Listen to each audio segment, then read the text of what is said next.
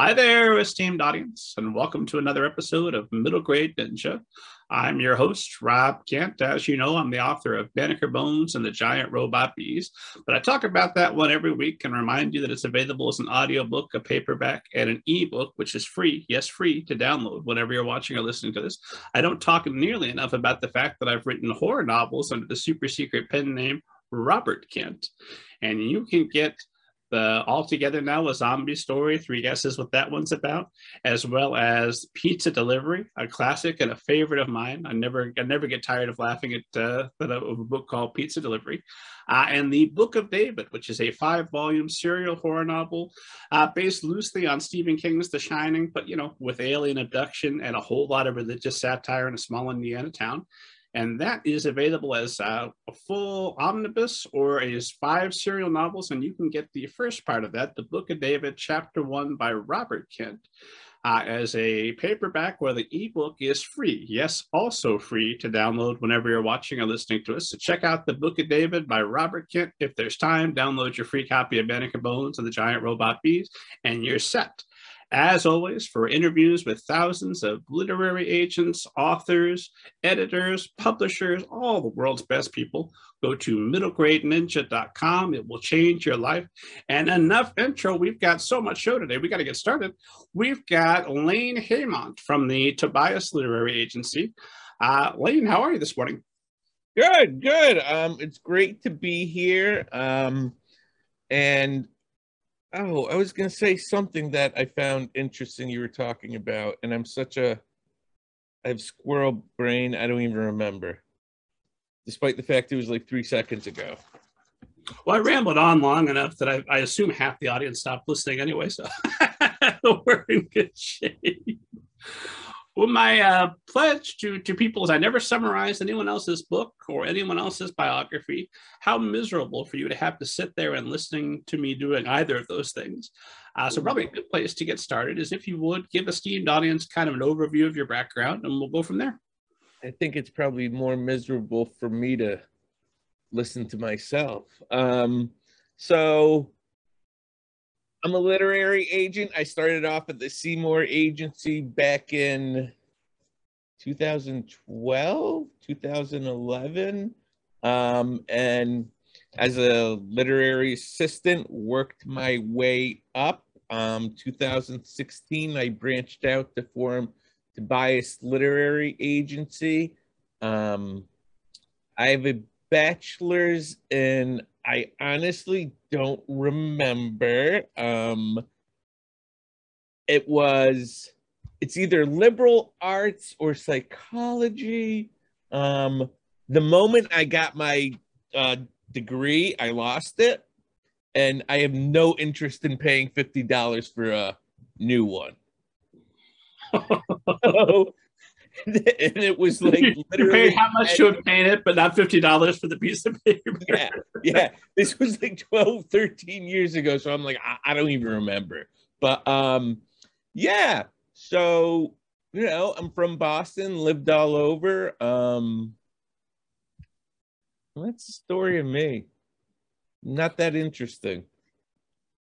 Well, I read a number of interesting anecdotes, starting with I read that when you were 8 years old, your grandfather would give you $5 to read the classics. That $5 per book he was paying? Yes, $5 per book, and then we would have to discuss them. And I remember he had me read Ivanhoe because, I was a D&D nerd, and he thought I would love it. And I was like, this is the worst book ever. He was very surprised by that. And I don't remember much else about our discussion. I just remember hating Ivanhoe and him being surprised by that. I was like, it's too long, too boring.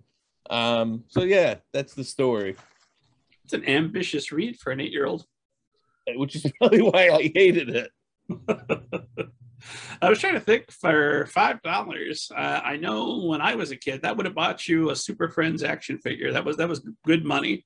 I think you need like maybe $10-15 to pull that off today. What was the $5? What was the thing you were hoping to get? I don't think anything. I think it was just awesome to have $5. You know? And it's funny because that's what my nephew does. He hoards money for no reason, just wants to have it. I'm like, yeah, it's a good goal. Save your money. I've heard money for video game characters, which is like ultimately stupid. Like my video game character, by the time they get to the end of the game, they are set for retirement. They're good. Good. Yeah, I started actually to splurge on myself. And I'm looking for here it is. My Ahsoka Funko thing. Oh, you can't even see it because of the. That's interesting. Maybe if you hold it in front of you. There we go. Oh, here we go. Ahsoka. So you must be counting down the moments until the Disney Plus series then. I am. I cannot wait for Kenobi. Mandalorian was amazing. Loved it. Yeah, so I wish they'd come out sooner. Yeah, I watch Rosario Dawson play Ahsoka all day long until I'm sure eventually they'll reboot her, and whoever they reboot with will be excellent as well. But I'll keep them coming. Yep. Rosario Dawson as Ahsoka, that was amazing. Just finished Dope Sick. It's my favorite series, I think, of the year, and she is just incredible in it.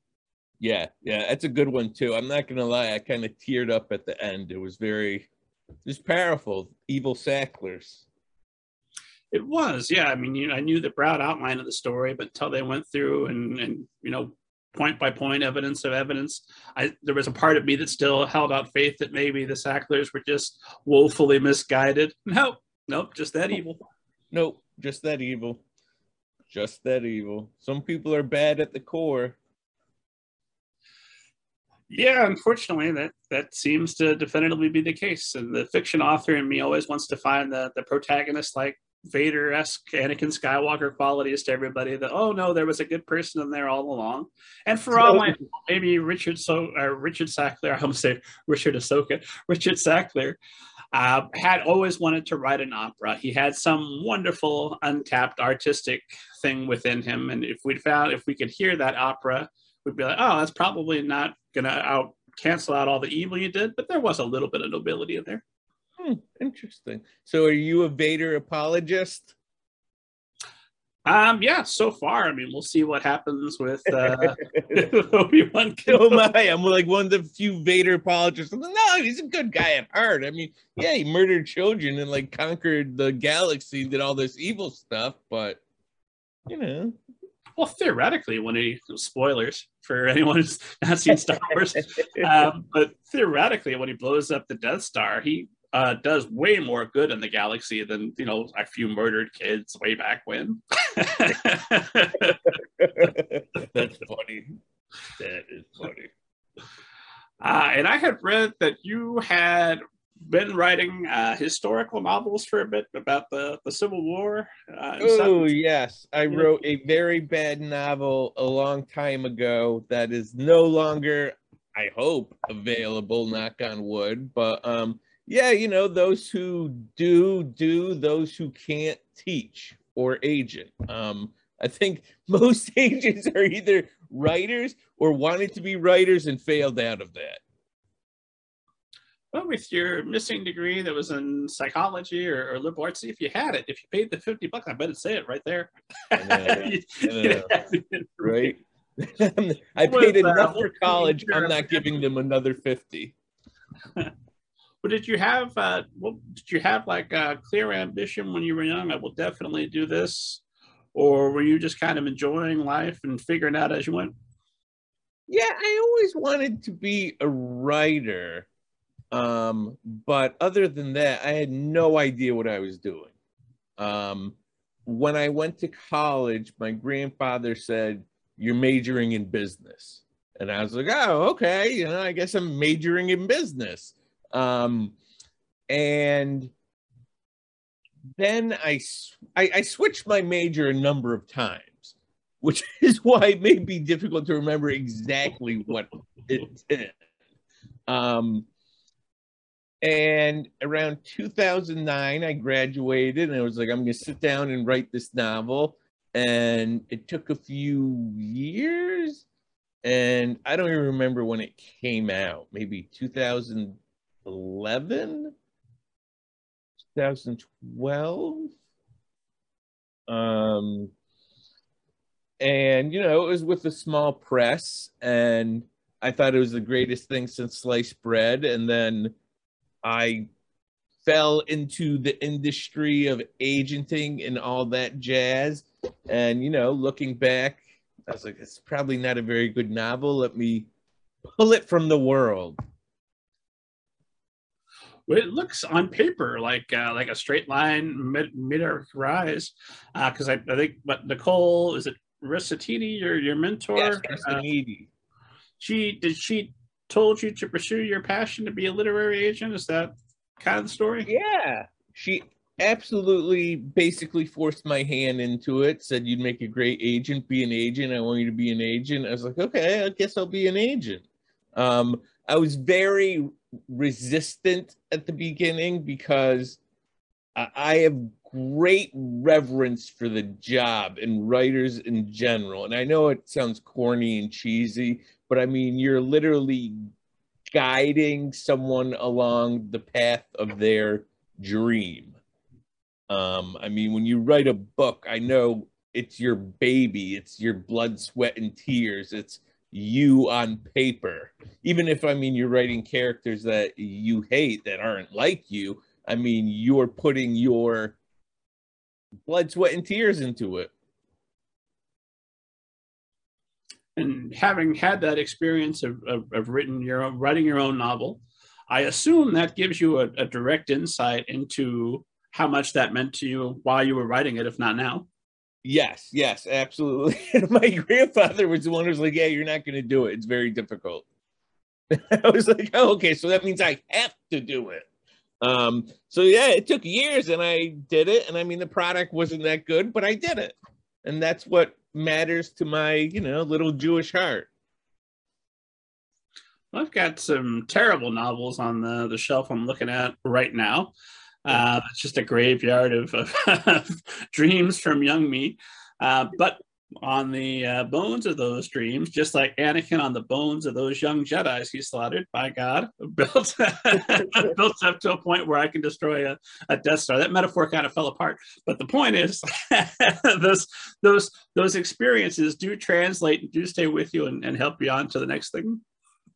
Absolutely. Which is, I think, where part of my reverence for writers and helping guide clients comes from. Because I know, like you said, I know what it's like. So looking just on paper, it looks like you start with the Seymour Agency in 2012, and then by 2016, just 4 years later, you're forming the Tobias Literary Agency. Yes.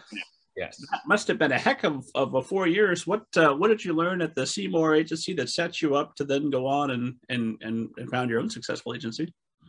Everything. Nicole Restanidi is amazing in every way. We're still besties, talk all the time. I can call her up for anything. She calls me up. We have some stuff together. And yeah, she taught me everything, brought me around, introduced me to editors, and, walked me through the fire. And so when you start with the agency, are you an intern? Do they make you an associate agency agent? Yes. I started off as a reader. I saw, I don't know if it's an ad or maybe like a tweet from Marissa Cleveland, who's is one of the most amazing people in the universe, looking for a reader. And I said, hey, I could do that. I could read books for a living or for fun. So it was an internship, free, non-paid reading. And then I worked my way up to literary assistant. And then I stuck there for probably longer than I should have because I was very nervous and scared about being an agent. And Nicole finally convinced me, and I was like, okay, I'll be an agent. What was scary? I mean, I know obviously you have a great respect for the role. But what made you nervous about the prospect of being one? To be frank, I'm not a salesperson. I don't see myself a salesperson in any way, shape, or form. I wouldn't say fired. I got let go from a sales job for being horrible at it. So I was thinking, how the hell am I going to sell books? But then, I realized once you have the passion for something or you're in love with a book, I mean, all it is telling someone about it, just pitching it. Whereas for me, I thought of sales as like what my brother does. You get on the phone, call random people. And for me, that sounds like a nightmare because I don't want to sell anyone something I don't believe in, which is why I got let go from my sales job. What were you selling? I was working at the college bookstore and someone called and was like, how much is a school hoodie? And I was like, oh, it's $60. And the guy was like, oh, that's expensive. And I was like, yeah, man, that's capitalism. And the boss overheard and was like, oh, you should probably try to sell it. And I was like, oh, man. Okay. So like that night, I talked to my girlfriend at the time and she was like, oh, well, you could have said it's school spirit and supporting the school. And I was like, I'm not going to sell my soul for a piece of cloth that cost 5 cents and the school is selling for $60. Like I'd rather let go than, make that pitch. Good for you. So that makes sense. You find a book, you believe in it, that opens that up, and then it's not a question of selling your soul. You're 100% invested. Yes. And sometimes I'm not wrong, but books don't sell. And I tried to sell books that haven't sold, and I'm still really mad about those books not selling. And I think eventually they will sell. If I have the chance to go back 5 years later, the book may sell like wildfire. And that's just the way that industry works. Like when I first started, I wanted to do horror all the way in, but publishing editors, they all said no one wants horror doesn't sell well, there's only old white guys in the horror and that's all that'll ever sell. And I was like, oh, these people, they're missing out, they don't know what they're talking about. And then when Get Out came out, suddenly everyone wanted horror. And I was like, yes, I told you all, I told you so. I had read, was it you got your first sale at the Seymour agency within about 4 or 6 months, somewhere insanely early in the process? Yes. I think it was to Harlequin Intrigue, because Seymour agency does a lot of romance. So I just happened to fall into a lot of romance. So my first sale was to Harlequin Intrigue, romantic suspense. And I think that was really, really, really early. Most agents I've learned, their first sale is a year. And I think I just lucked out. I think it was just dumb luck, which is, I hate to say a lot in the industry. It's timing and dumb luck. I mean, it's very frustrating, but honest. Yeah, it's really frustrating. I've had books rejected because editors come back and say, oh, I just bought a similar book 2 weeks ago. I'm like, oh, mother. Trying not to swear. It was just like, oh, man, timing. 2 weeks. I mean, if you had then you have to go back like, man, if I just submitted, 2 weeks before, 3 weeks before, it could be me. Yep, exactly. And it's a kick in the stomach, but what can you do? I had an agent way back when I was submitting. She was my dream agent, and she literally took on just before me a book about a young boy who invents robots similar to Banneker Bones, and then a young adult novel about zombies. I was like, oh, come on. Yep. That should have been me a month earlier. Sometimes it's just dumb luck. So with getting that first sale that early in, does that give you the confidence then to start more aggressively selling? How does that impact you and set you up for future success? I think it's a double-edged sword because, I have the imposter syndrome where I'm like, oh man, that was just dumb luck. Dumb luck. That's not going to happen again. So then, I think being doubted or even doubting yourself is great motivation to go hard. And that's what I did. And it took a while, just like I think most agents, it takes a while. And then eventually, once you get the swing of things and you've been in it for a few years, you build a list of great authors, you find great projects. Sometimes you have to go out hunting for great projects. Um, and then, I think most people find the swing of it or they move on to other stuff. I mean, agenting, unless you're at one of the big mega corporations, it's not salary. I mean, you earn a living off of what you sell. And in order to do that, you have to come from a certain privileged background. So, I mean, it's not an easy life or an easy job. Well, we heard about your sweet $5 per book when you were 8. Would you describe yourself as coming from a privileged background? Yeah, absolutely. Number one, I'm a cishet white dude. Number two, I come from I don't want to say wealthy family, but a family of doctors and lawyers and yada yada yada.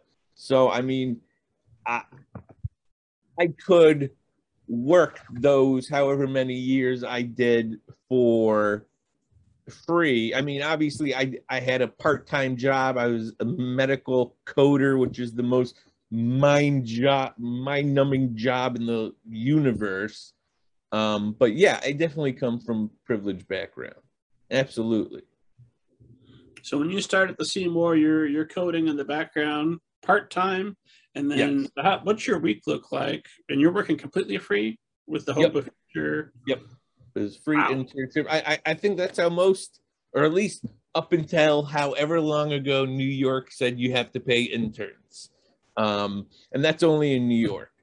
But yeah, it was free, and I did it for the love of it and for the experience, and with the goal of growing into some other type of role.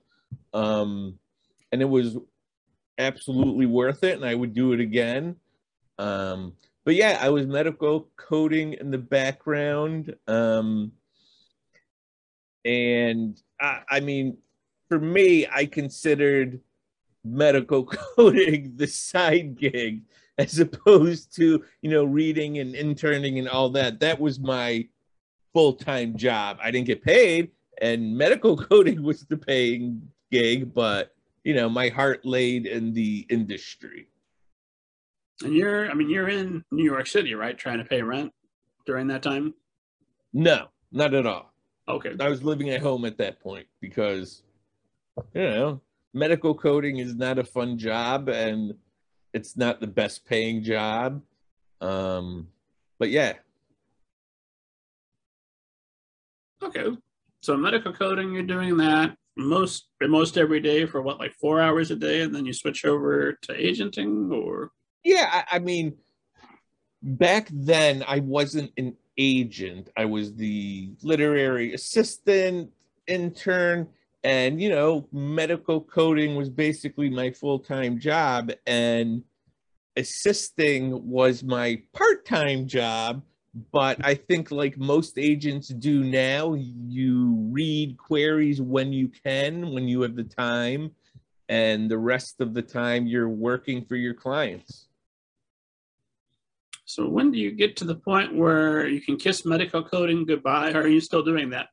Oh hell no! I kissed them goodbye years ago. Um, I don't know. I think it depends for every agent. The saying is you have to do it for 5 years before you see any profit. Um, and for me, that wasn't the experience. but again, I came from a very privileged background where if I wanted to do something full time for free, I could have done that. And that leads me to believe, and I could be wrong, but that a majority of literary agents are not cold calculated. Oh, 5 years from now, I'm going to get that sweet money. You know, I mean, they could be selling drugs for the Sackler family. They're focused on books and passion, right? Yes, I think most agents are for books and passion. And I mean, I can't say everyone because there's a-holes out there like the Sacklers. And, you know, some are all about that money, some are all about that passion, and sometimes you have to be both. I mean, it's a business. Oh, it's so 4 years in, you decide to found the Tobias Literary Agency, and I know you're still friends with everybody at the Seymour Agency as you're moving over. So, what does founding? Why is that the time to found your own agency, and what does founding your own agency allow you to do that you can't do at the Seymour Agency? Frankly, I can do whatever I want. I mean, that's literally the difference. I can do whatever I want. I mean, at Seymour, I have to check with the bosses. I have bosses. We all have bosses, but you know, here at Tobias, I can do whatever I want. I can fire someone. I can have a retreat. I can tell people go on vacation, and it has nothing to do with anyone else other than I just get to do whatever I want. I mean, I was never a corporate 9 to 5 person.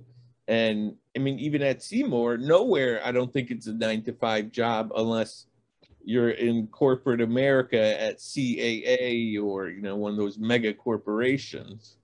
But yeah, that's it. I just get to do whatever I want, whenever I want it. And, you know, I think most agents are able to set their own schedules, knock on wood, I'd like to think. But yeah. So, yeah. What does your ideal schedule look like? I think part of the attraction is not having one. Fair enough. That, you know, if I want to wake up at 11 a.m., I can wake up at 11 a.m. because, you know, I have a program that lets me schedule emails. So the night before I send something out, I'll schedule the email for 8 a.m. the next morning. So maybe I can sleep until 9 and know that email went out at 8 a.m. So that makes my job a lot easier. What's the name of the program for anybody that wants to do likewise? Let me look it up. Let me go to, what is this? Oh, okay. It's on my Chrome because Safari won't use it. I'm looking it up right now. It is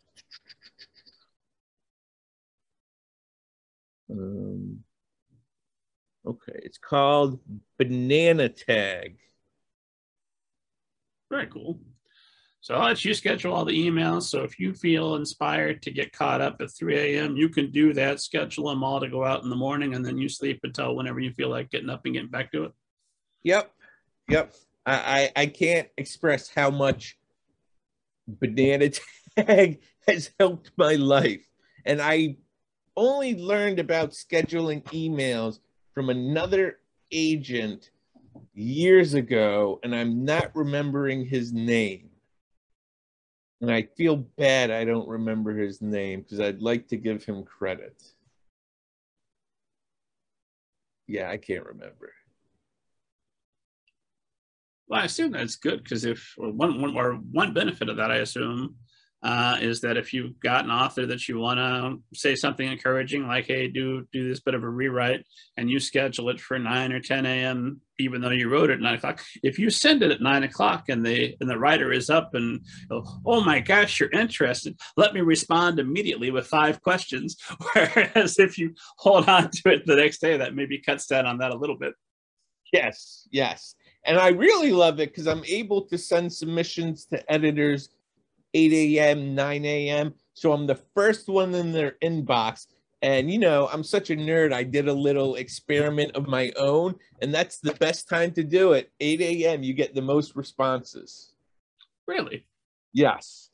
And I saw a Twitter discourse a while ago, editors saying, no, you need to send it at 10 a.m. That's the best time, but not according to my quote unquote research. I get the most responses 8 a.m.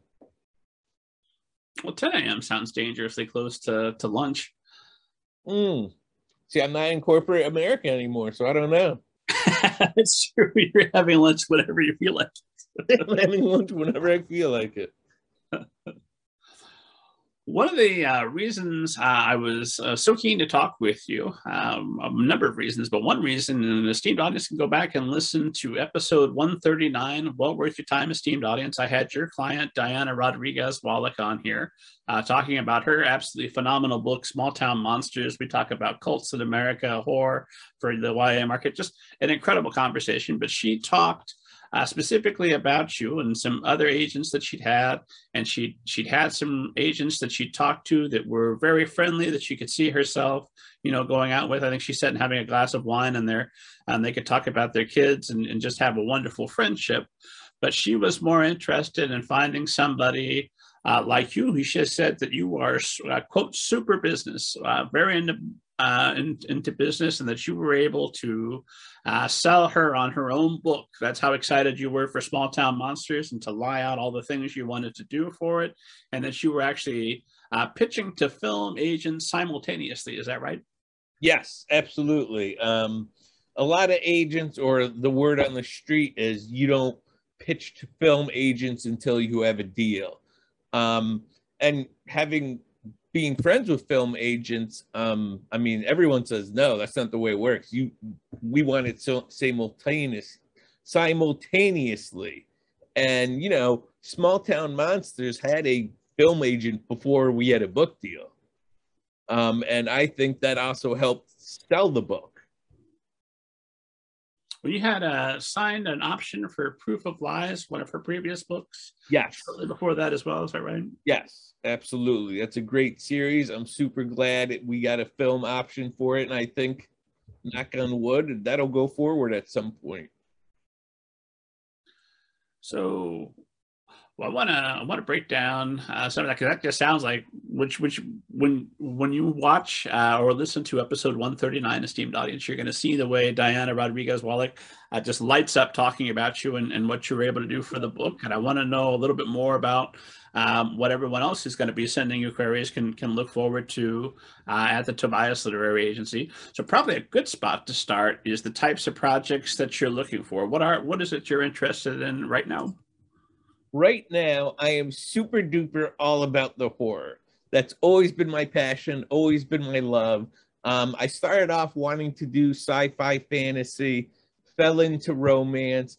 I never had success with sci-fi fantasy, straight up, honestly. Never did it very well. My focus was romance. Now it's horror and serious nonfiction. Which is a weird kind of mix, but I'm still looking for psychological horror. And again, serious nonfiction. I like history, science, anything unique and oddball. So psychological horror as opposed to really violent. Slashers, straight up creature features, that kind of stuff. Like I read Clown in a Cornfield, and it's not something I probably would have offered on, but I love the book. It's a great book. And part of agenting is knowing what you can champion and what you can't. And I've had books come in the slush pile that I'm like, this is going to get 6 figures. It's going to be a huge deal, but it's not for me. And, you know, I've been right more than I've been wrong. And this is just a question of it won't get 6 figures with me because I'm not passionate enough to go out there and sell it. This is just a $60 hoodie to me, or I think it's a $60 hoodie to me, but recognizing that it's not a $60 hoodie. Just because something I'm not passionate about has nothing to do with its worth or its value or its saleability. I mean, I hated Ivanhoe, and that's Ivanhoe. Everybody loves Ivanhoe. You know, I'm just the schmuck who didn't like it. Pardon my French. Or Yiddish. I was trying to think, what's that? I'm trying to think, what's that stupid book that everyone always raves about that I think I can't. It's not Odysseus. It's oh shoot, it's on the tip of my tongue and it's gone. It's about a week, but forget it. Never mind, it's gone. let's move on. I'll edit that embarrassing fumble out later. But talking about horror, are you obviously you represented small town monsters, so YA horror is very much on the table. If I had like a middle grade, the new Bunnicula that I want to send to you, is that something that would also be of interest? I'm open to middle grade horror, mainly because it's horror, not because it's middle grade. My colleague Natasha Morris and I are always passionately discussing whether I represent YA because, you know, I do YA horror, YA thrillers. And she says, no, that's YA. And I'm like, nope, it's horror thrillers. Because if you sent me a The Sun Is Also a Star, which I love, I'd be like, I don't know what the hell to do with this. I mean, I could send it to people and all that jazz, but I mean, I don't consider myself a kid-lit person. Natasha's the kid-lit person. She's the director of our kid-lit department. I like the dark, the gritty, the oddball, the serious. Not that kid-lit isn't serious. But yeah, I don't see myself as repping kidlit, despite the fact I represent a number of YA authors. Ulysses, by the way, is the brain fart that that's the book I was okay. That I passionately hate because you're not reading a story, you are doing a crossword puzzle, and it's calling itself literature. But I understand that lots of people are interested. You get it. You get hating the classics. Oh, I've had several professors tell me, Rob, what are you're missing out, man? This is so amazing. Well, I'm glad you feel that way, but this is a brain teaser.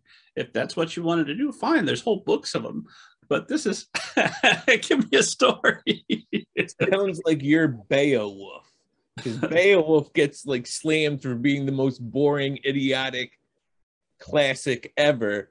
And I remember, I can't believe I forget the guy's name, but the 13th Warrior.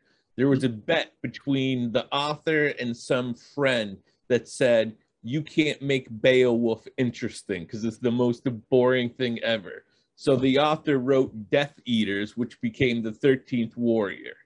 That's Michael Crichton, yeah? Michael Crichton, yes. There you go. That's his name. Yes, exactly. And he was right. That was a really thrilling book. Yeah, it was. It was a great book and a great movie.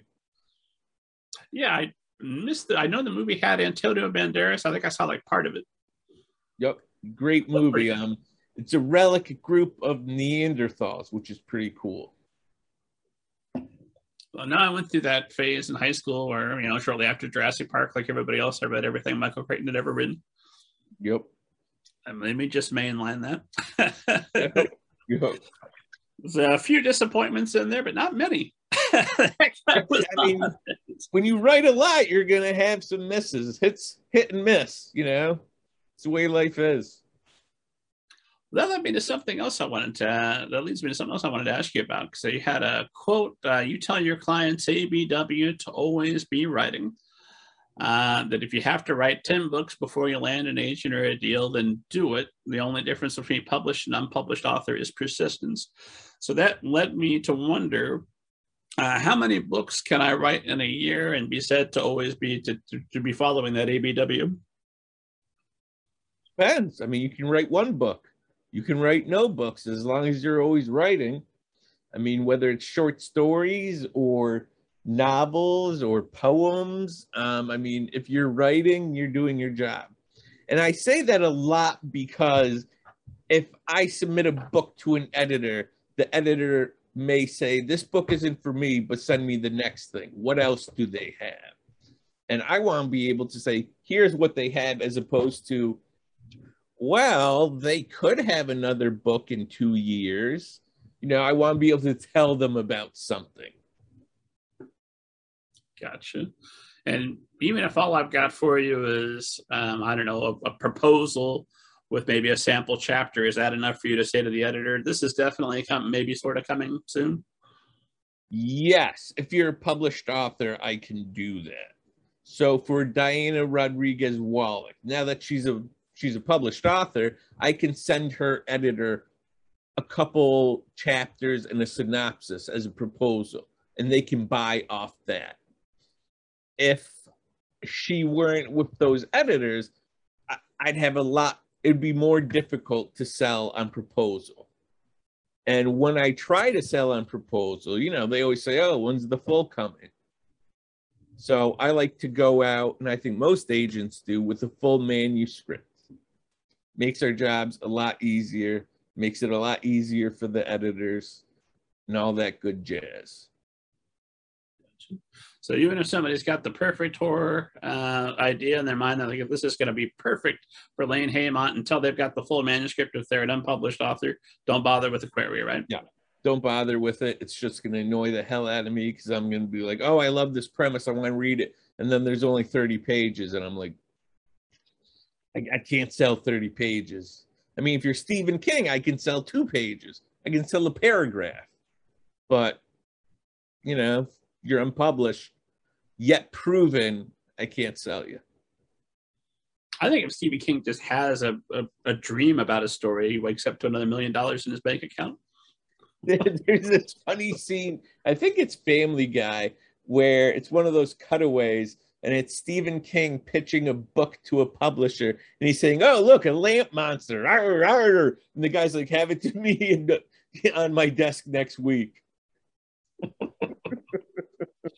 I think there's another Family cutaway where he tasteless as always, on Family Guy. He gets hit by the car, and as he's in the air, he types another novel before he lands. Yeah, but he lands, he's like, done.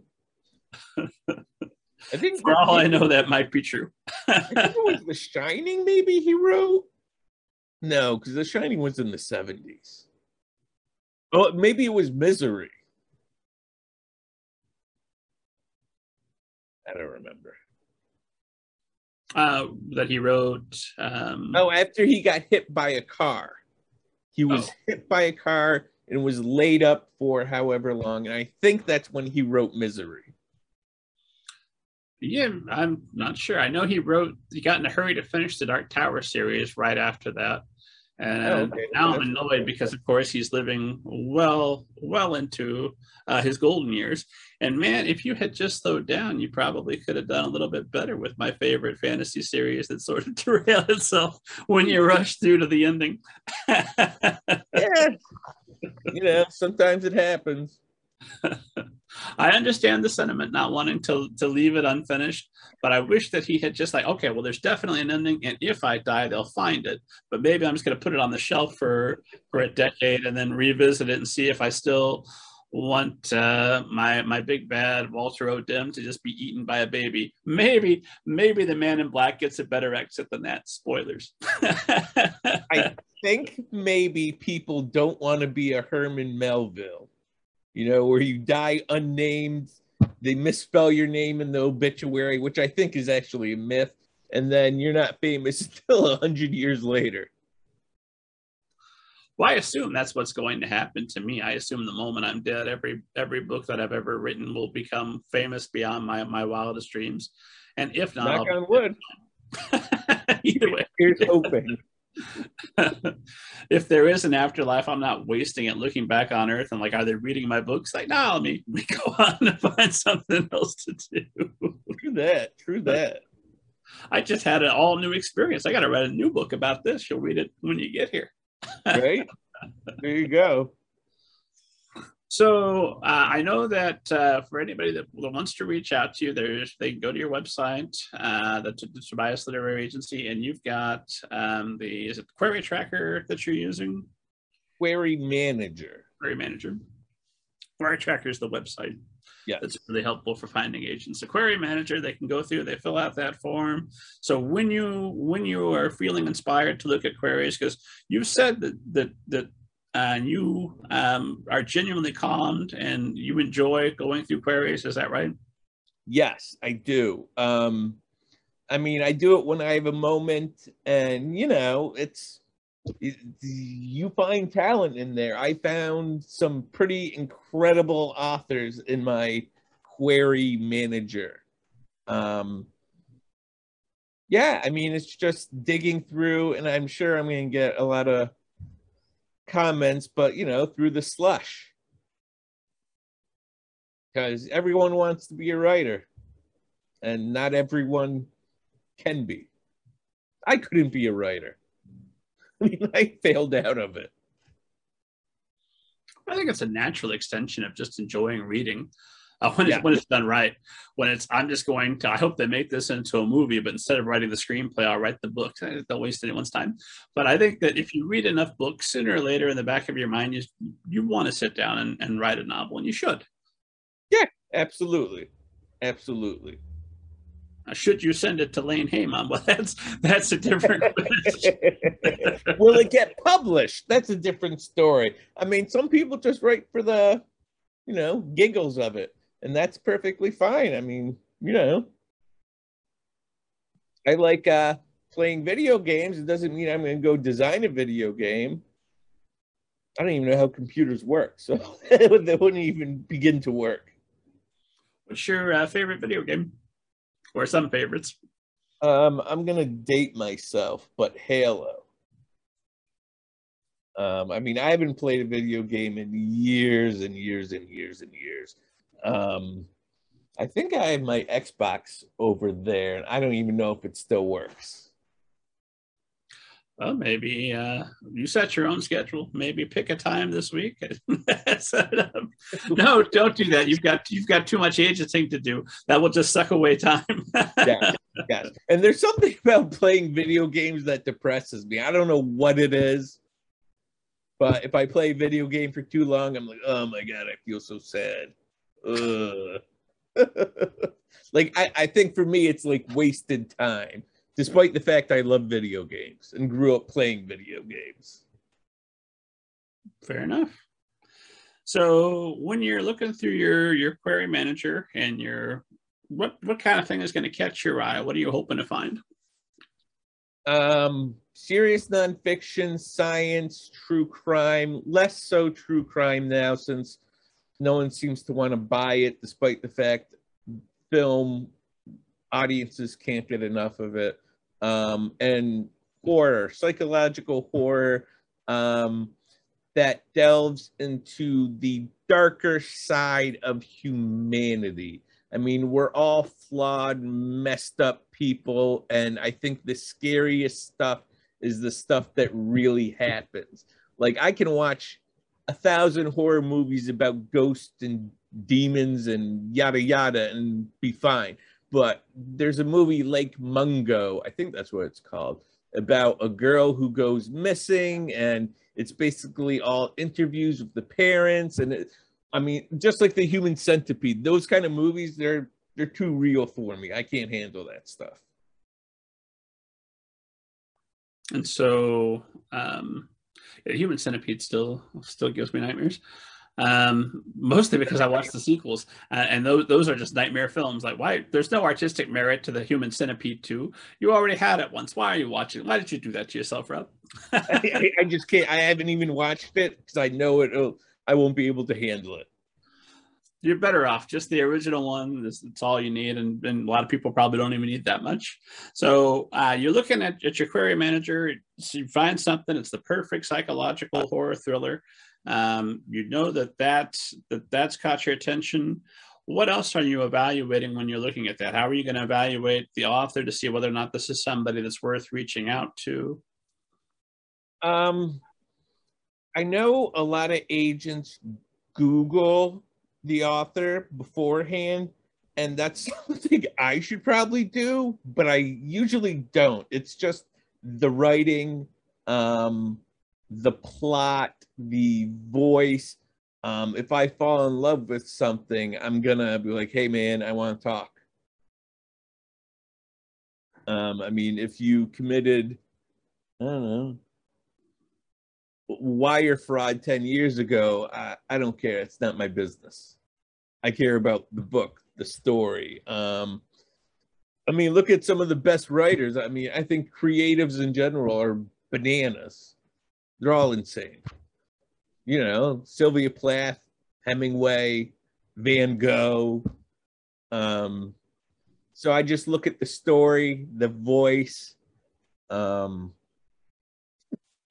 that's all that matters to me. So if you contact the author and they're screaming and they direct you to their website that's I don't know, just wildly just the craziest stuff you would ever want to read on the internet, which would be saying something. Fine, I expect you to be nuts. What a story, though. Let's make this happen. No, not you know, some people. I don't want to work with. And I know crazy isn't the right word. I don't want to work with unstable. I mean, I want to work with someone who it's their job. They write. I mean, if you're on Twitter ranting and raving about reptilian aliens and the government, that's not my bag. I mean, that's not something I'm gonna handle because I mean, it is a business. Straight up, it's a business. On Alice Walker. Oh, cheap shot. Exactly. Not to knock Alice Walker, you know, all that, but yeah, I mean, it's a business, and unless you're Stephen King, you know, be cool online. Just you know, try not to piss other people off, especially now that you know publishers are including moral clauses because people being ridiculous online.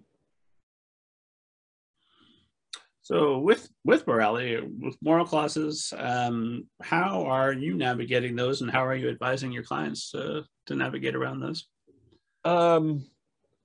So most moral clauses try to include wording that says anything offensive or problematic.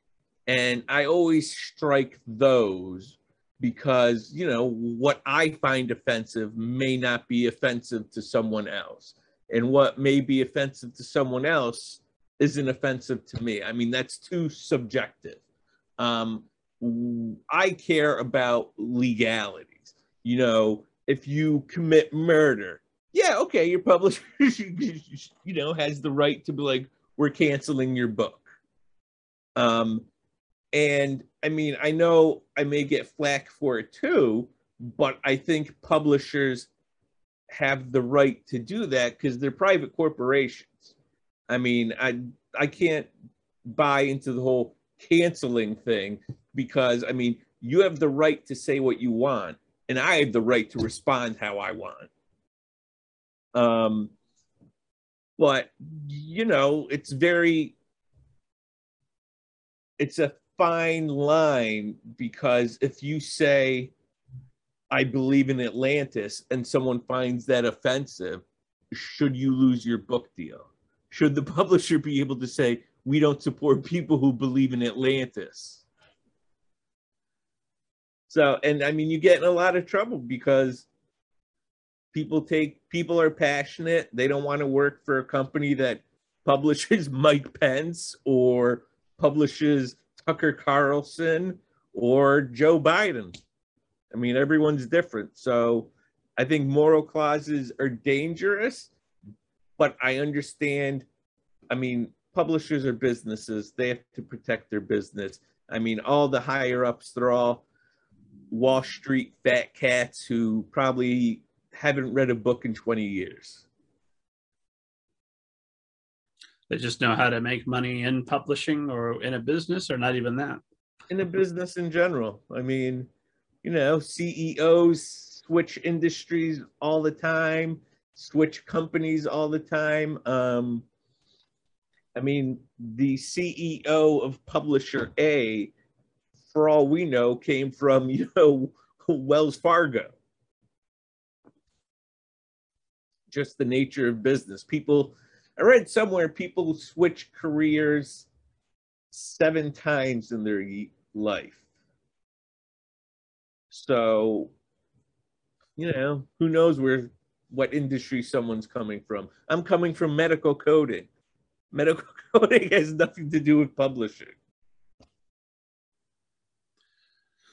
So those are the people that are making the money decisions, as opposed to the people who are making the acquisition decisions, the people that are actually doing the editing. Presumably, those are book-oriented people.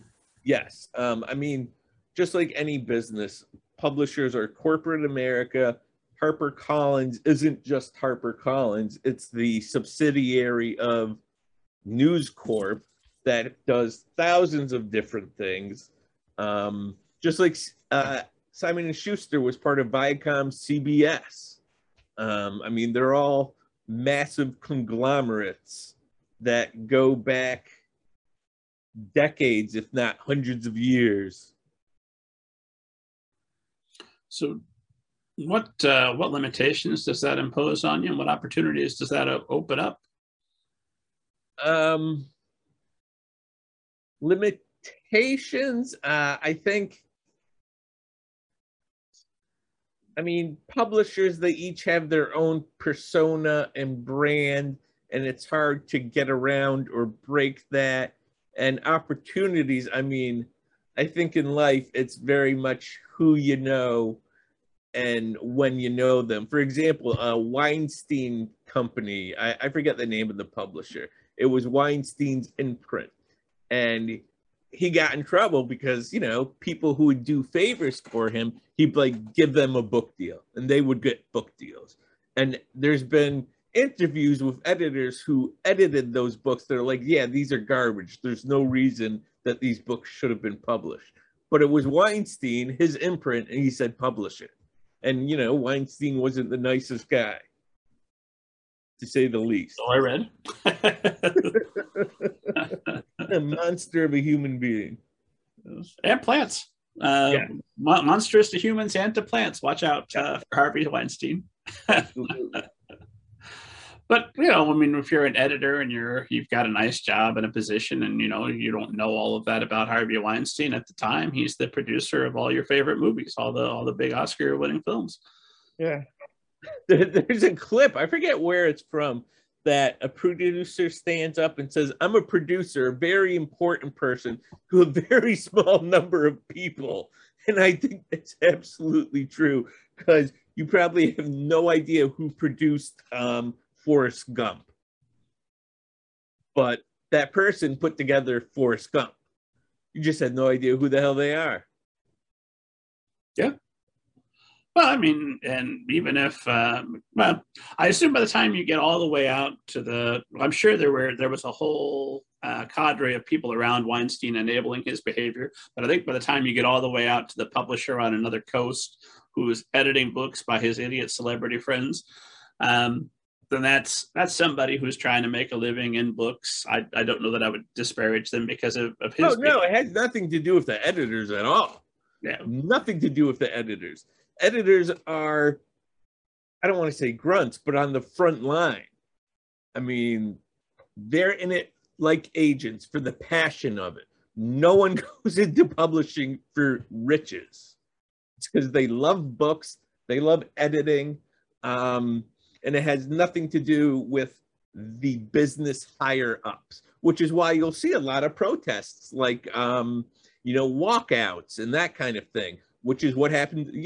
Woody Allen's book got slashed and ended up at Skyhorse because the editors said, no, we don't want to be involved with the company that publishes this crap by this person. I mean, editors are amazing. I'm besties with editors. Well, in a situation like we're in currently, where there's 4 major publishers at this point. Yes. And they're all large enough that they're going to have connections to some sort of Weinstein type individual. I mean, just by the virtue of the fact there's only 4 of them, and there's a lot of bad people out there. Yep, big business. Big business is full of big bads. I think any industry is. So, well, how we put on our futurist caps, where do you see this going? Are we going to see 3 and then 2 and then everybody's being published by Disney and that's it? Or what do you think? I look forward think to? Left unfettered, that's where we're heading. But, the DOJ, I think, is doing their job and jumping in to try to defeat the Penguin Random House Simon & Schuster merger, because for that very reason, it will be a monopoly, a conglomerate of epic proportions. And, I'm sure some people may be miffed that I'm saying DOJ is doing a good thing, but I mean, I think they're doing a good thing. I think it stifles fair competition and the exchange of ideas. And, they'll always say, oh, they'll be separate. But that's just business jargon. They're not going to be separate. I mean, Harlequin and HarperCollins, they're not separate. HarperCollins and Houghton Mifflin, they're not going to be separate. They're already not. We've had that conversation in the industry. They are not going to be separate.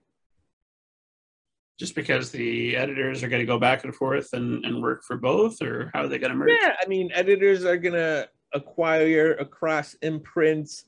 It's the same company, same parent company. That's same business, same organization.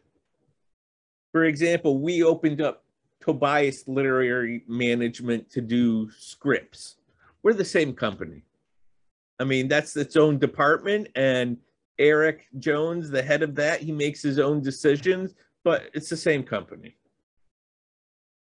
Gotcha. So you're, at the end of the day, you're all in the same room talking about what the different sides of the business are doing. Yep, absolutely. Same company, different department, but, it's the way the business world works. So for authors, I'm assuming that limits a little bit where they can be submitting, because if HarperCollins said no, does that by default mean that Harlequin said no also? Yes and no. I mean, you can submit to HarperCollins and Harlequin, so there is separation in that sense, but it does absolutely limit where you can go. I mean, where there were 5 publishers, now there's 4, because Penguin Random House melded together. So if I submit to an editor at Penguin, that editor may also acquire across Random House or various other imprints. So, I mean, the landscape is shrinking. It's making it more difficult for authors, making it more difficult for us. For editors, the only people who are, benefiting are the fat cat Wall Street CEOs. Gotcha. And so getting back to the morality clause, if it's somebody like that that's making the decision, it's not a question of what's the book about, what did the author say? It's, did that potentially harm our profits? Get out of here. Was that? Oh, yeah, absolutely. Absolutely. That's why, I mean, people, they still publish Tucker Carlson and Mike Pence. Because who cares if they're an a-hole or they promoted the insurrection? It's about the dollars, because it's a business. Well, I Those mean, folks, before America crashes and burns, there is a lot of money that could be made. yeah, yeah, there's a lot of money to be made, and it's the nature of the beast. It's the nature of business. I mean, look at the Sacklers. They made billions off of dead people, and they're going to make billions off declaring bankruptcy and losing Purdue Pharma. They're going to walk away with $10 billion, and that's a lot of money. I'd like $10 billion. Yeah. Where's my? I mean, not at the expense of of the No, devastation. no. I would not want $10 billion if 400,000 people had to die. If you can swap me with Richard Sackler and whatever lab they grew him from, where you don't have that fear, that tug at your heart that bothers you at all, you can get a lot of evil accomplished if that's not holding you back. You could, but I mean, I'm a firm believer you can succeed without being an a-hole. Pardon my French. Which is what I try to do. I'm not a perfect person. I'm sure some people out there think I did them dirty, but you know, I try to be a mensch, try to do the best I can, and I think that's all you can do. What's that look like in terms of for the Tobias Agency? What does being a mensch look like in terms of how you're treating authors and what you're doing? You know, we want to be upfront and honest. Some agents, when they sign someone, will say, "You'll make $100,000 this year," and that's not something I say or I let our agents say. I mean, I tell people, I love your book. I'm going to go hard for this. I'm not afraid to beat a dead horse, but I can't guarantee anything. I'll say, you know, I think we can get a 6-figure deal for this. I feel it in my bones, but I can't guarantee anything. I can't guarantee tomorrow the sun will rise. So, I mean, I believe in being as upfront as possible. And I believe in, like, for example, you know, we've run into drama with anti-trans people in the organization that we had to excise from our company. And it had nothing to do with quote unquote social justice warriors or people coming for us. It's just something I didn't want to be around. It has nothing to do with anything other than that's not my bag. I believe everyone should be able to do and feel however the hell they want. And I'm allowed to react to that however the hell I want. Pardon my French.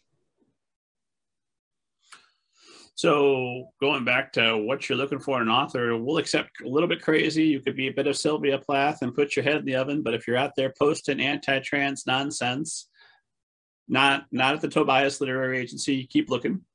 Yes. I mean, I've had people posting political stuff I don't agree with, and that's fine.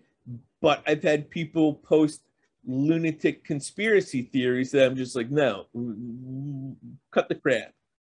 I don't want you out there posting that there are reptilians in the government, you know, putting microchips in our brains. Because then it looks, number one, that's bonkers, and then it makes me look bonkers that I'm representing you. Yeah, but how are you going to look when the reptilians microchip all our brains and you could have warned people? I'll have pie on my face, man, and I'll admit I'll be the first one to be like, yeah, I messed up. Reptilians are replacing our brains with computers. You were right. I was wrong. My bad. And I've had to swallow that pill, not with reptilians, but I've taken books out with titles that I chose that the author said, well, I like this one. I said, let's try mine. And then the publisher's like, no, we like the original title. I'm like, I was wrong. My bad. You were right. Like, I screwed up. Well, how involved are you editorially when you get a submission? I think I'm very involved. You know, I was about to say conspiring, but not conspiring, but working together with an author on, you know, developing a project, making sure it's the best it can be. And I want an open communication. So sometimes an author will say, no, I want it this way. I'm like, all right, it's your baby. I can't, kidnap your baby and turn it into a monster that it's not. But I think it's a give and take. And sometimes, authors come up with much better ideas than I had. Sometimes I help come up with much better ideas. It's a give and take, and you have to be able to communicate and negotiate. It's like any relationship. Gotcha. So if the author comes to you and says, I've got my line in the sand, or my, these particular things about this story cannot change, but I'm flexible on these things. Is that a reasonable starting position, or no, it's all got to be flexible if we're going to be successful with this? I think most things have to be flexible, but saying that, everyone has their lines in the sand. I have lines in the sand. That has sexual assault or racial slurs, it's just not my bag, not something I want to be associated with. And that's just me. So I had to say, I'm not sending this out with these slurs in there. And people say, oh, you're censoring me. I'm like, no, I'm not censoring you. It's just I personally am not going to do that. I think you can show racism and hate in a book without having to write those words. Seems reasonable. And you can go out and start your own website and do all the slurs you want on it. You just won't be represented by Lane Heymont whilst you do it. Exactly. And I'm sure some people have things that I'm okay sending out that they don't want to. Okay. So you're okay sending out, okay. So just things about certain topics that you would be comfortable with. Okay. Yep. Like a lot of people are perfectly fine sending out books with animals getting killed. Not me. I don't want to see any more dead dogs in horror. In fact, I want to see like a Erie, Indiana episode where the animals take over. All the humans die and the animals are like, nope, we're the heroes.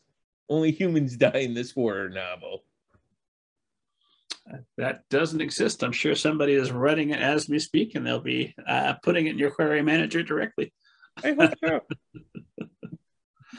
And then a question that I make it my business to ask everybody, since we're kind of tiptoeing around it anyway. We need diverse books as an organization that has existed, that was forced to be created because traditional publishing, like a lot of American institutions, I never like to point the finger at publishing and say, yeah, they're the one. American institutions in general, but they do not have a great track record when it comes to inclusivity. So what are you seeing publishers doing to increase diversity in their offerings? And then also, what are you and the Tobias Literary Agency doing to increase diversity in those offerings? I think it's a double-edged sword. I think diversity and inclusivity is important and necessary and much overdue. But you run into that publishers are a business. And for a lot of publishers, it's the appearances of it. I want black horror, except when you submit black horror, oh, this doesn't work for us. And it's not necessarily editors, because again, editors are like agents. We're on the front ground. It's sales and marketing. It's the big fat cats. But as an agency, we promote diversity in that we're looking for that kind of stuff. We're looking to promote works by different cultures. I read an article of Jordan Peele where he said he would never tell another horror story with just some white dude. And that's how I kind of feel, in that, like, we've seen that. I want something different, want something new. And it doesn't necessarily have to be by a person of color or whatever. I just want something new, interesting, and I think everyone has the right to see themselves on page, on screen. And And I think that's vitally important. And I also think it's vitally important to help support organizations that do that, even outside of publishing, which is why, we do a lot of donations. We give to organizations that promote gender reassignment. It's just, I think it's about being part of the solution as to being part of the problem or the, status quo. And I also think it's important not to use inclusivity as talking points, as, virtue signaling. Like for our quote unquote charities, we don't post that, we don't tweet about it, because that's not the point of it. If you do something and brag about it, it kind of defeats the purpose. Like I've seen in some agent contracts, which, I may not should be saying, but they have a clause in which you have to thank them in the acknowledgments. And for me, that's kind of like that. If you don't want to thank me, I don't want your thanks. It defeats the purpose, because you're not actually thanking me. You're thanking me because you have to. That's a tangent I just went on, but, c'est la vie. Well, if it's known that you're my agent and I don't thank you in my book, that sends a very definite signal to anybody that knows to look for it, right? I don't think so. I think some people just don't even think of it. I honestly don't even look at the acknowledgments for clients' books. People have to remind me. They're like, "Oh, you're in the acknowledgments." I'm like, "Oh, that's cool." I don't do it for the thanks. The thanks is getting the book deal, getting to call a client saying, "Hey, we got an offer." That's the thanks. I spend months, if not years, talking to this person about the book and getting thank yous on the phone. And I think if you do something for the thank yous, you're doing it for the wrong reason. So I know you said elsewhere that you intend to be a literary agent forever if we can get away with it, right? You're not yearning to go back to medical coding. Oh my gosh, no. I wouldn't know what else to do with myself, honestly. And it's a job I just fell into. But when you fall in love with something, you fall in love with something. So what is it that keeps you going with agenting, even as we're talking about the problem of the consolidation of publishers and some of the other headwinds facing authors and agents alike? What do you like about agenting? What keeps you passionate about it? Books, finding new stories. You're creating, or the author, and you're helping curate a whole world, a whole new thing that may affect thousands, millions of people. If one person reads a book and it changes their life, I think that's a magical, powerful thing and incredibly worthwhile, even if I don't know about it, even if I never hear about it. I take solace in knowing that somewhere someone read a book that they love, and maybe I had the opportunity to help form that book in however small a way. Like, for example, one of my favorite books is Night of the Black Rose by James Lowder. I've never spoken to James Lowder. James Lowder will never know. But that book means a lot to me, and I love that book. And, it's one of my childhood treasures. I still have my copy from middle school that I read every year. So, you reread that one? Yeah, I reread that one every year. And I think just having that in the back of my head, that keeps me going. I just love books, getting to talk about books, getting to read books, getting to help form books. It's magical. What are some other books that have changed your life and that maybe make your circulation for rereading? Frankenstein. I love Frankenstein, and I get flack for liking Frankenstein so much, but I mean, I did my thesis on Frankenstein. My buddy and Anti-Frankenstein people out there, I want their names. it's funny. My buddy and I both did our thesis on Frankenstein, and the professor was kind of like, "Why are you both doing it? Can one of you change it?" And both of us were like, "No, we're not changing." So it turned into a whole big thing where we had to compare and contrast our thesi to make sure we weren't doing the same subject. It was pretty funny. It was entertaining. But yeah, that a lot of the Dragonlance novels, a lot of nonfiction too. A book called, I never remember the name, despite the fact I read it every year, called The Sunflower. It's about forgiveness, and it's a lot of asking different clergy or people whether they would forgive the Nazis or not. And I know it's a weird, may seem like a weird subject to read, but I think, reading about forgiveness and the different answers, I think that's a mind-opening thing. And, mostly the Jews are like, no, screw you. And a lot of the, non-Jewish are like, yeah, we can see that. So it's very interesting. It tells you something about forgiveness.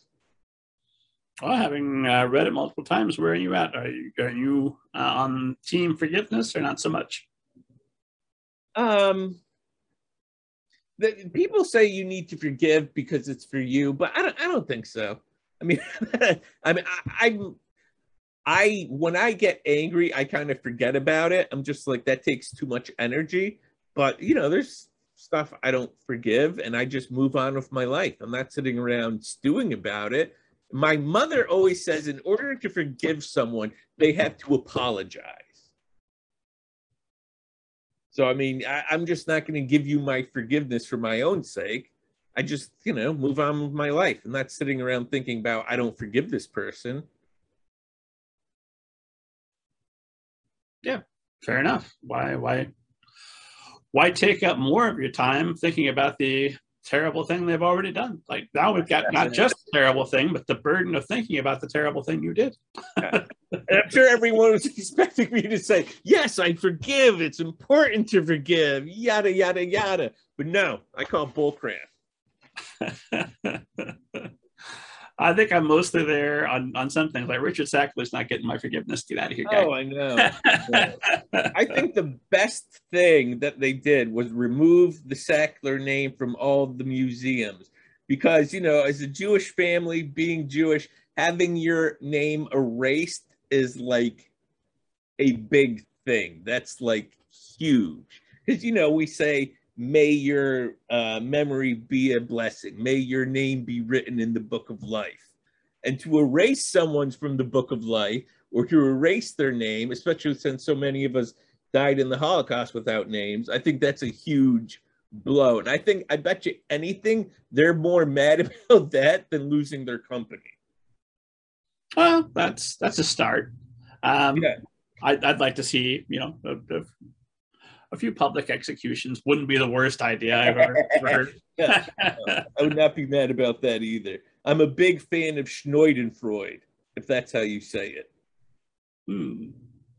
That's feeling delight in someone else's receiving of their righteous.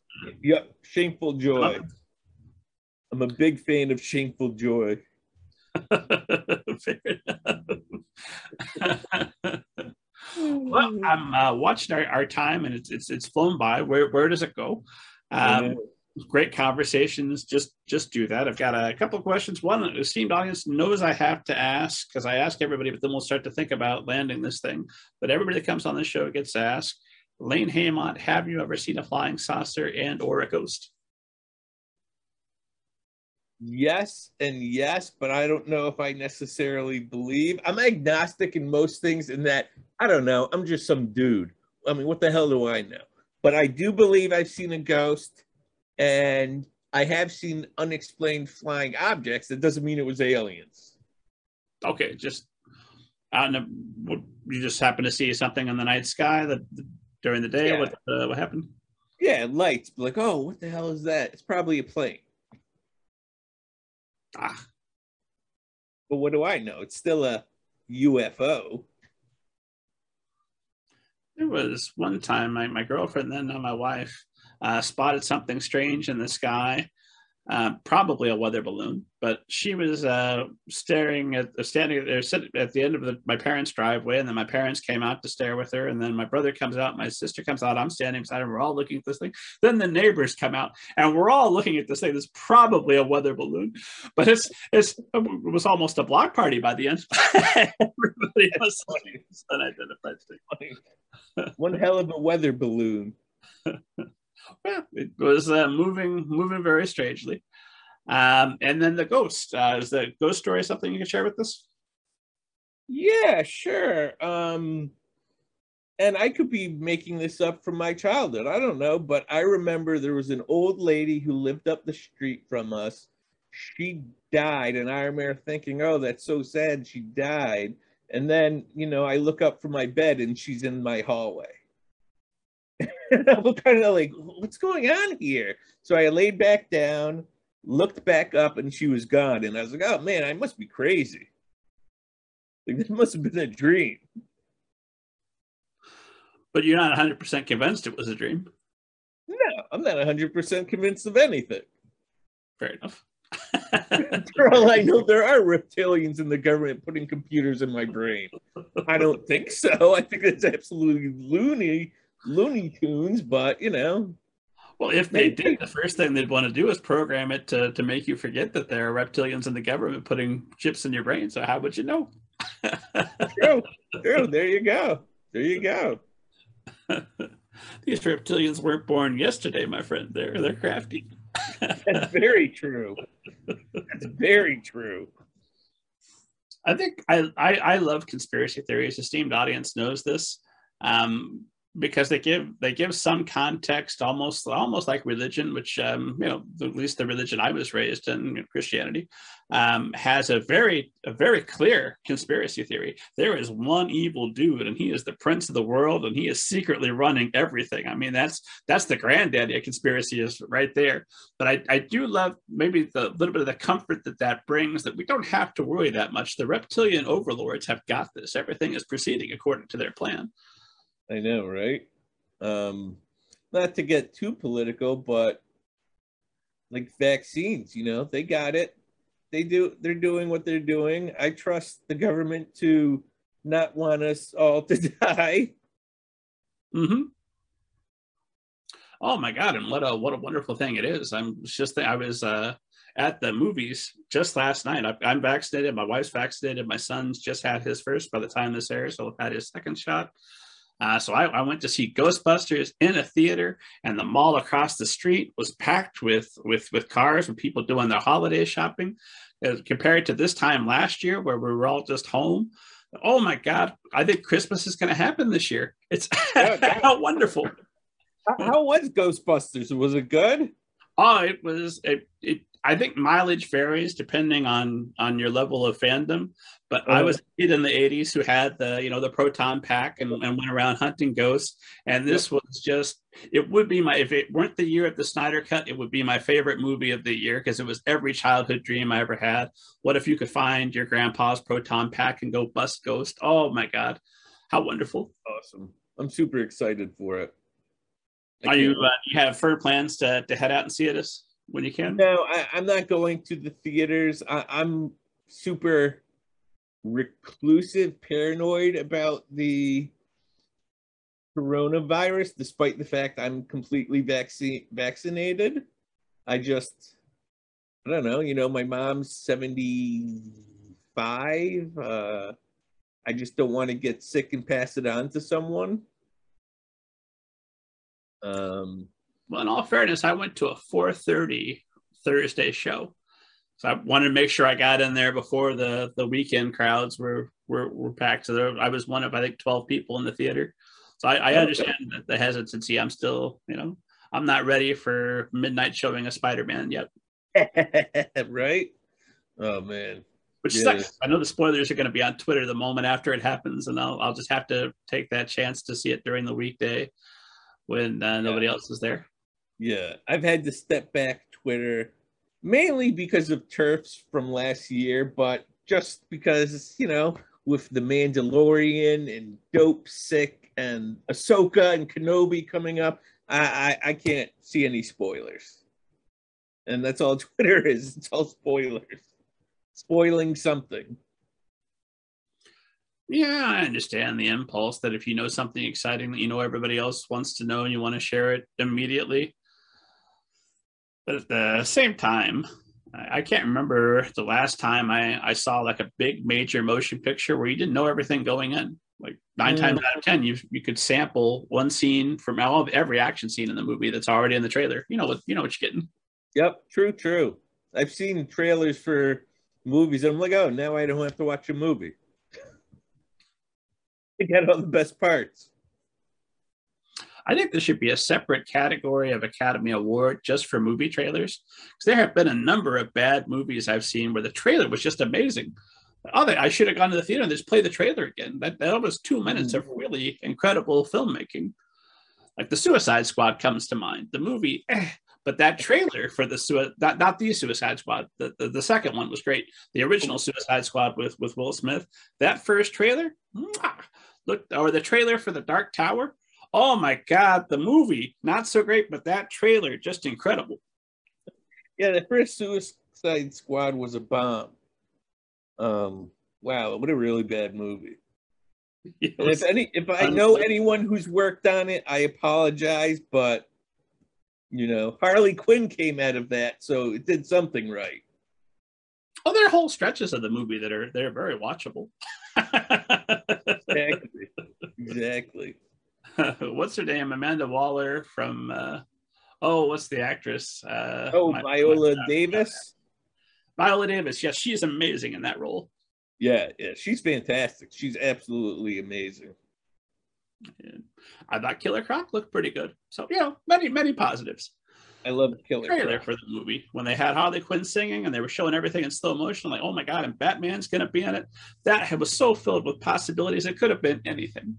In some ways, I wish I had never seen the movie. I was still just dreaming of the trailer. What a wonderful world that was. Right before reality set in.